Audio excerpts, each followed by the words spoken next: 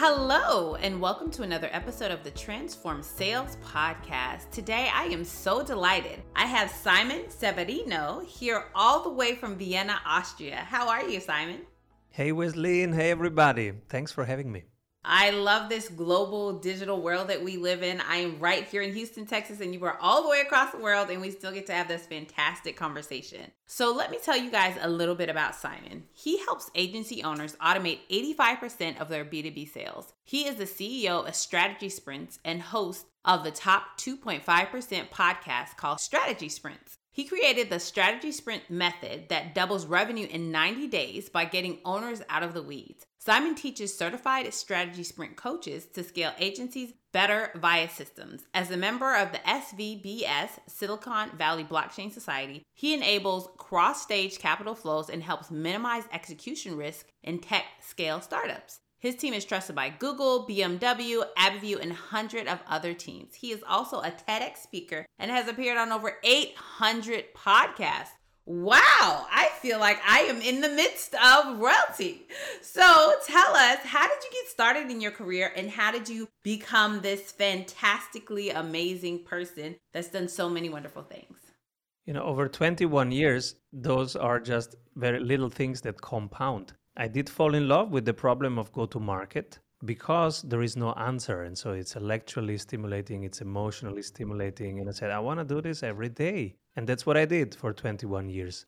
The way I do it changed because I fired myself from different levels of operations over time. But I'm only doing that thing, helping with go-to-market. And I have specialized on only B2B high-ticket teams. So we only work with consultancies, marketing agencies, PR agencies, UX, UI agencies, financial advisors, high-ticket B2B teams, because they have very specific B2B problems. The length of the sales cycle, people burning out, and hitting sales numbers. Those are the three main things that people need from us, and that's what we have specialized in helping with. Awesome. So tell me about young Simon. When Simon was a teenager, early 20-year-old, what did he want to be when he grew up? I have 3 kids, and when I see them, they are very different, and I see different aspects of myself in them. When I was young, I was mainly lost. I had no clue, absolutely no clue. I think it took me like 25 years to find out what am I here to do on this planet actually, because I couldn't pick any of those jobs. I was like, no, makes no sense. No, are you kidding me? And so I had no clue. I just picked something and I went with it. But it took me years of experimentation, being in the backseat, being in the front row, being in a small team, being in a big team, being solo, being in marketing, being in sales, being in operations.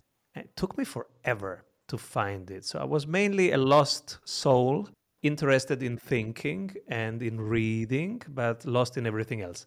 And with time and with experimentation, I found out that my superpower is psychology, is relating to people, is connecting to them, is connecting them to each other. And then things started falling into place.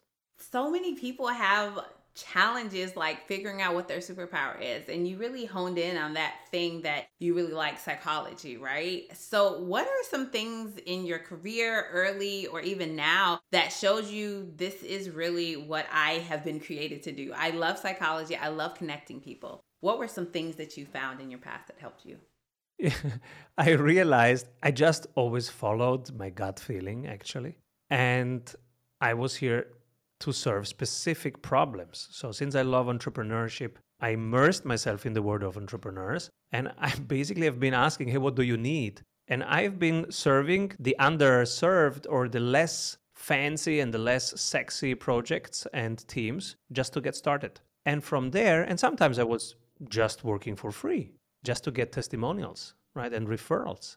And I think it's a good idea actually if you're starting out. From there, I then had 10 superfans, 10 testimonials. With 10 testimonials, stuff started to roll and we got into traction. And from traction is when you get pulled much more than you can deliver. This is when I was the bottleneck. And so I hired a business coach and said, oh my God, business is starting to run and I hate my life.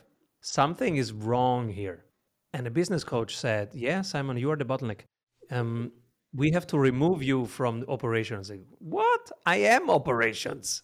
And he said, no, no, you are not operations. You have a process. That process is working. People are pulling it more from you. Write it down, hand it over. I said, what? And so he basically helped me to delegate.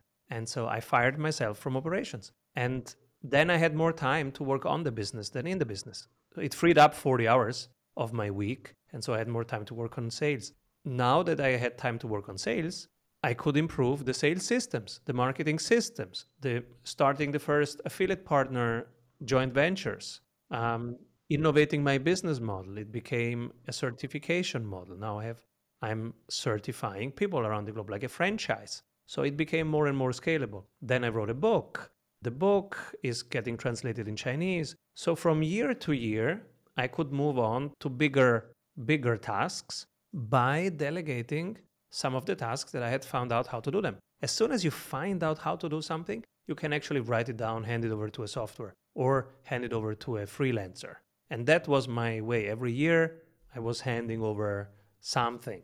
I absolutely love that. I learned that lesson also the hard way in terms of firing myself and realizing, like, I literally started saying I am the bottleneck. I have people that can help me. I have people that are willing and ready and able to learn, but I have to release. Like, I cannot hold all of the knowledge in my brain because you can never scale a business that way. And so whether you're an entrepreneur or you're the leader of a team, you have to realize that your job is to release, to delegate, to help other people within the organization really understand the how, the what, the why. And I like the way you did it. You said, okay, I released operations. Okay, then sales and marketing. Then I did this, then I did that. And so when you started out with this method of releasing and delegating, did you have a clear roadmap of what that looked like? How did that go for you? One step was, and that became the strategy sprints method that we share now with our clients. One step was to map out the client success. So, how does winning look like from your client's perspective? So, those are their needs. They need to decide this, they need to find this, and they need to solve this. Map it on one page. And now you have the three most important parts. The first part is marketing, the second one is sales, and the third one is operations. Now you flip that page and you know what are the most important team activities. Because the first part of making them successful is marketing, the second one is sales, and the third one is operations. Now you know the most important processes that you have to write down. And when you've written them down, now they become scalable. So that was step one. Think from the client perspective, make their winning journey, map it out on one page, flip it, and now you know what are the actually most important activities for your team to be doing, and let go of all the rest. Don't do the rest for 90 days. Do those important things, do them well, and write them down, document them so that you can hand them over and you can scale them, you can automate them, you can scale them. What is the advice that you give for people who are like, wait, you just told me to only focus on the most important things? What about the other 90% of my day, the other 90% of my job? How does focusing on those most important things, the high conversion activities, the things that are really making impacts in the business, how does that help you long term? Most teams are doing too much. So if you ask me what to do with the rest, enjoy your life. Have friends, have a life, have partners, have fun, have kids, have sports. Do stuff that's actually, giving you the quality of life that you're looking for. Because entrepreneurs sometimes they get trapped into the hustle mindset. And that's first, it doesn't work. And second, it's not fun. Do you want to grind your whole life? If you just do marketing, sales, and operations well, you can do that with half a day and later on with even less. Then enjoy the rest. And with that energy that will emanate when you come back to a sales call and you come from that place that you were just playing tennis for 2 hours or whatever you like doing. From that energy, you will sell better. You will be more relaxed. You will have more energy. You will listen better. You will be less tense. And people like to buy from people that are happy. Because if I give you $20,000, I want to give it to a person that knows how to manage energy. Mm-hmm. They will do more of it if they're happy. And if they're like, I don't want to give them $20,000. They don't know how to manage themselves. How should they manage my money? Yeah. I experienced this recently. A few weeks ago, I had a realization that I literally only had one full business day in my office, and I spent a day with my friend. It was her birthday, so I wanted to celebrate with her. I did an in-person speaking engagement. I traveled out of town to visit family, and I was like, and the business is still running, and my phone is not blowing up, and my email is not a whole disaster. And so really that relinquishing the control and focusing on the most important activities, it really does generate more profitability. And I think that once people understand that the more you relinquish, the more you teach, the more you delegate, the better, the more efficient, the more profitable your business will be. Yeah, in the end is really mapping out the success path for your clients and taking care of those things and making them better and better and better. We work in 90 days cycles because we have 12 weeks. Each week is one sprint. So 12 times we can optimize one thing. First week we map your value creation out. And then each week we ask which one is the bottleneck. If we improve that, the whole flow gets better. And so usually we ask the question, if you onboard 5 times more clients, which is the part that breaks first? And usually it's the client delivery. It's onboarding them and delivering the first week. So we go to the first week, we systemize that. And then we ask again the same question, what will break next when you 5x? And then we go to that part and systemize that part. Because when it's a system, now it's repeatable and scalable. The key in any organization, doesn't matter how big or small you are, is process. Have an organization, have things that are process dependent, not people dependent. Because if you depend on humans to always execute and you're always looking for the top player, the top star, one, you're spending a lot of money in human capital. And two, every time that person turns over or even gets promoted, you're having to recreate the wheel. So systematizing things, and people think about systematizing, they're like, do I have to automate my whole business? Do I have to this? Do I have to that? So when we talk about that systems, how do we actually create systems that help our business thrive? I like what you just said, because I don't have just Ronaldos and Messis in my team. I have just normal persons like me, right? And so we are not at A level, and we are not always at A level, right? So I wouldn't expect that from anybody. So it's actually, we don't raise to the levels of our goals. We fall to the levels of our systems. And so during the pandemic, during these volatile, dynamic months that we had, we were falling to the levels of our systems. So for example, 2 weeks ago, somebody in my sales team quit. So we have 5 people doing appointment setting and 3 people doing closing. So it's 8 people in the sales team. And one person quit. So that's a huge part of my team lost, right? And of course, personally, I was sad because whenever somebody quits, they always quit because of the boss. Yeah. And I am the boss. So it was a feedback. And so I said, let me go running first. I don't go in this state. Let me digest this before I go into meetings. And so I went for a longer run. Before I went to the run, I wrote in Slack, guys, our colleague left us. We will talk in 3 hours when this is the meeting. Let's brief it. Let's handle this. And so I go running. I come back 3 hours later. I go into the meeting. And one of my colleagues says, Simon, I've hired 3 new salespeople. You are scheduled with them in the afternoon. Do you want to meet all the 3 or just pick one of them? I have selected them from 40 applications that we got on LinkedIn. And I said, wait a moment, Michelle. 3 hours ago, I informed you about this in Slack. And you got 40 applications and you have 3 scheduled in my calendar. How the hell did you do that? Because most people need weeks or months to hire, right? And so she says, what do you mean, Simon? I went to Notion, I clicked hiring system, and the rest dropped from there. I had forgotten, because we are entrepreneurs. We build things and then we move on. Yeah. So I forget systems. We build them, we find out how to hire. Yes, it's chapter 12 and chapter 13 of my book, Strategy Sprints. But I don't read my book every day. I forgot it. That book is 6 months old. To me, it's super old. It's prehistoric. I forget about it. Mm-hmm. But my team, of course, because we have all our processes in Notion in one place, we can find stuff. And so they had time. They were not emotional like me. I was emotional and I was digesting it. But they were just, okay, where's the system? And again, it's not Ronaldos and Messis. It's just normal people, just less emotional. So they go to the system, they find it, they click, they use the swipe copy, they put it on LinkedIn. And of course, people apply from LinkedIn.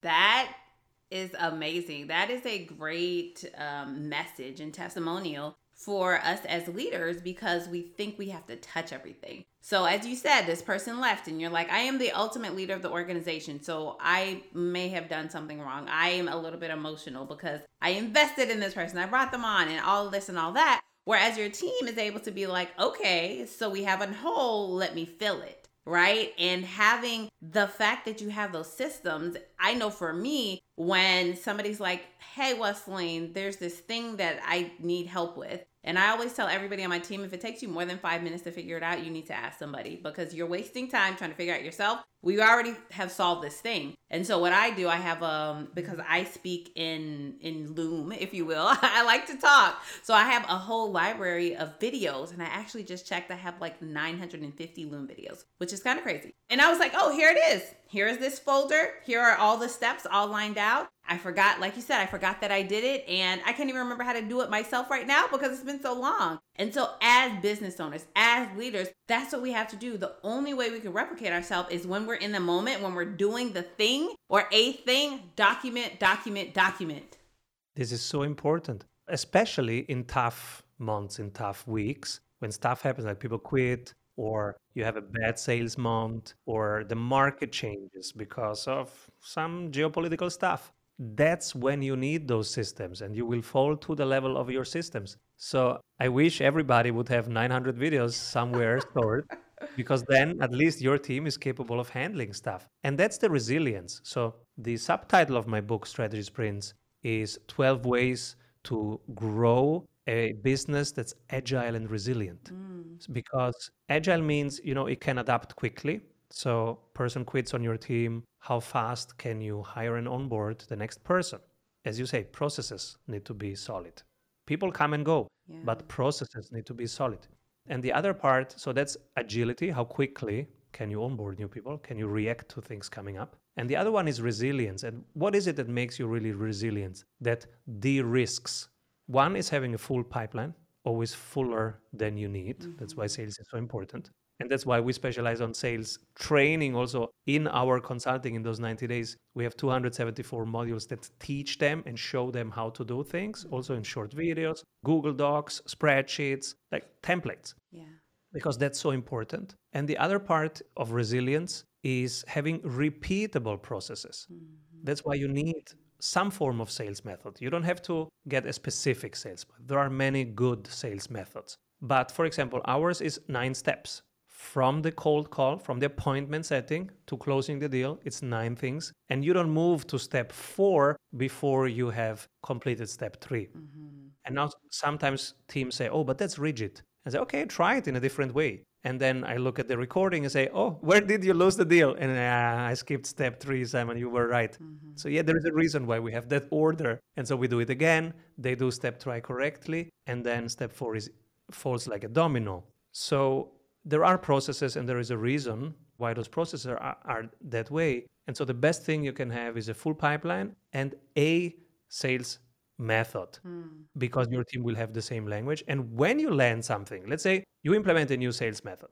It's a 9 steps of strategy sprint, or it's something different. It's a 5 steps of an older method. And then you go in there, your whole team does it for 2 weeks, nothing happens. 3rd week, boom, you landed 80K. Now, if you don't have the method, you cannot repeat the 80K because you don't know actually what was working. But if you have that method, you can literally watch the recording and say, oh, I did step 3, step 4, step 5 in the right order. And look what I did in step 7. That made them buy. So, guys, go update the sales script because we found the winning thing for us. We will repeat this. And now you have a sales win. Otherwise, it's just a lucky punch. But this is a sales win because it's repeatable. A proven and repeatable sales process. One of the veins of my existence that I try to, as you said, sometimes top performing salespeople are like, well, I don't do it like that. I don't want to do it like that. Do I have to? and they don't realize they do achieve a lot of success. But the way I explain it to them and usually to their managers, I'm like, yeah, they're doing really good in this one little area, but if you take them and put them in a completely different area, new product line, new customers, new prospects, new targets, they would completely fall on their face because they don't have that process. They're just very relationship driven. And so they've been cultivating and developing for a long time, which is not a problem. However, if you want them to get more market share, if you want them to have a higher close rate, have them following systems, have them documenting things, have them really moving lockstep with what you want them to do. Totally. We install 2 main meetings per week. One is the pipeline meeting and one is the deal review. In the pipeline meeting, and I'm shocked by how many teams don't have a pipeline meeting. In the pipeline meeting, there is only 5 questions. And is each person says, what opportunities did I create this week? What's the volume? What's the probability? And what's the agreed next step with the prospect? And everybody does that, even operations, even marketing. By doing that, you create a culture of opportunity creation, a culture of prospecting. Because why should operations don't do prospecting? They are seeing the current clients all the time. Why shouldn't they ask the current clients, hey, who else needs this? Yeah. Oh, yeah. They're asking anyways all the time, what else do you need? Why don't they just add one question and who else needs this? And they are doing sales. Absolutely. Like, that is literally a question. It's like, who is just one person? Don't give me 10, don't give me 15, just one person. And if you ask somebody to think about one person, it's easy to hone in on a person, a company, a colleague, somebody who you have tapped into that needs the same type of solution that we've given you. And having that referral network from your existing clients, they're already your raving fans. Why not tap into that? Yeah. And the second meeting per week is the deal review. In the deal review, we go through those 9 steps and we do a sales role play and we play it from different angles. We just did it today in our team. And so we do it with the appointment setters. And I played somebody who's grumpy. I'm going to the grocery store with my 2 little kids and they are calling me right now. And so I get, no, I don't have time. And they have to dance around that. How will they handle this? Will they try to stay in the conversation? Will they reschedule? How do you reschedule with somebody who doesn't have their hands free? But those are the actual challenges in the appointment setting, in the cold call. And so we play that a couple rounds. And in the end, I always play a very relaxed person who is just at their desk because, in the end, they get their win. And then we go, all right, you booked me. And then we move on to the closers. Now we're closing a big deal. Let's go to the actual deals. We don't role play fantasy deals. With the closers, we do the current deals. So in which stage are you? Oh, I'm in 7. All right. What's your plan for 8? Are you ready? Show me what you're doing. Do you want me to play the client? And then one of us plays the client, one of us observes, and then we swap roles. And that is super important because you learn objection handling, you get more natural, and then you put in some curveballs and everybody learns. And the energy after that is always at peak. And we always finish with like, oh my God, can we stop the meeting and just go sell stuff? Because I'm on right now. I want to get out and chigging. Can we go chigging? Can we stop this meeting? And they go, okay, let's stop the meeting. Let's go chigging. And then it's, whoosh, we're gone. That's so good. I love telling teams, like, stop practicing on your prospects. Like, let's practice at home. Like, use the time in your team meetings because a lot of times these sales team meetings, it's just they throw up the CRM and they're going bit by bit by bit. There's no structure. There's no role playing. There's no development. There's nothing. And so the salespeople are over here working on their computer, on Instagram or LinkedIn or whatever, and they're not getting anything from the meeting. But when you have a meeting structured the way that you did, everybody gets something from it. One of the questions that I love to ask my guests is share an experience personally or professionally that has impacted the way that you lead. Oh, there are many. And one related to sales role plays has been like 20 years ago when I wasn't even in sales. I was a psychotherapist in my first career. And I remember I had a very old supervisor. He was like 80 at that time, but he was a guru. He was the mentor of my mentors. And so he flies to Vienna and has a day with us. And everybody is super nervous because we have to present our cases, our work. And, he will pick it apart or something like that. And so young Simon, fearless, he goes, who wants to present a case? I go, yeah, me. And so I present a case. And this guy, 80 years old, and the most feared supervisor, he starts playing my client. So he says, Simon, I'm now playing your client. I said, you're playing my client? Okay, who do I play? You play me. Wow. And so he started role playing. Mhm. And that was so much fun. And he picked apart everything that I was doing, and he gave me completely new ideas and techniques, etc. But it was playful, and it was in front of a whole group. Mhm. And I realized, oh my God, well, first, it's fun. Second, it was such a teaching. And third, you can pick apart people in front of a whole group without lowering their confidence. Yeah. He raised my confidence by criticizing me in Mm. public because it was playful. It wasn't me, we were playing. And that changed everything. And up to today, that's now 20 years later, today I was doing basically that with my sales team and still playing around different roles. And so that has been very influential. That's so good. Those lessons we learn in our early career about how to lead, how to do things that still 20 years ago, I bet you didn't think that you would be role playing with a sales team with your own company. But you're like, man, I really like this. And you keep doing it and you get better and you iterate and then you make it your own. Those lessons in leadership are what make us excellent at the way that we show up today. So tell us, what is the one best way that people can get in contact with you or your company if they want to learn more?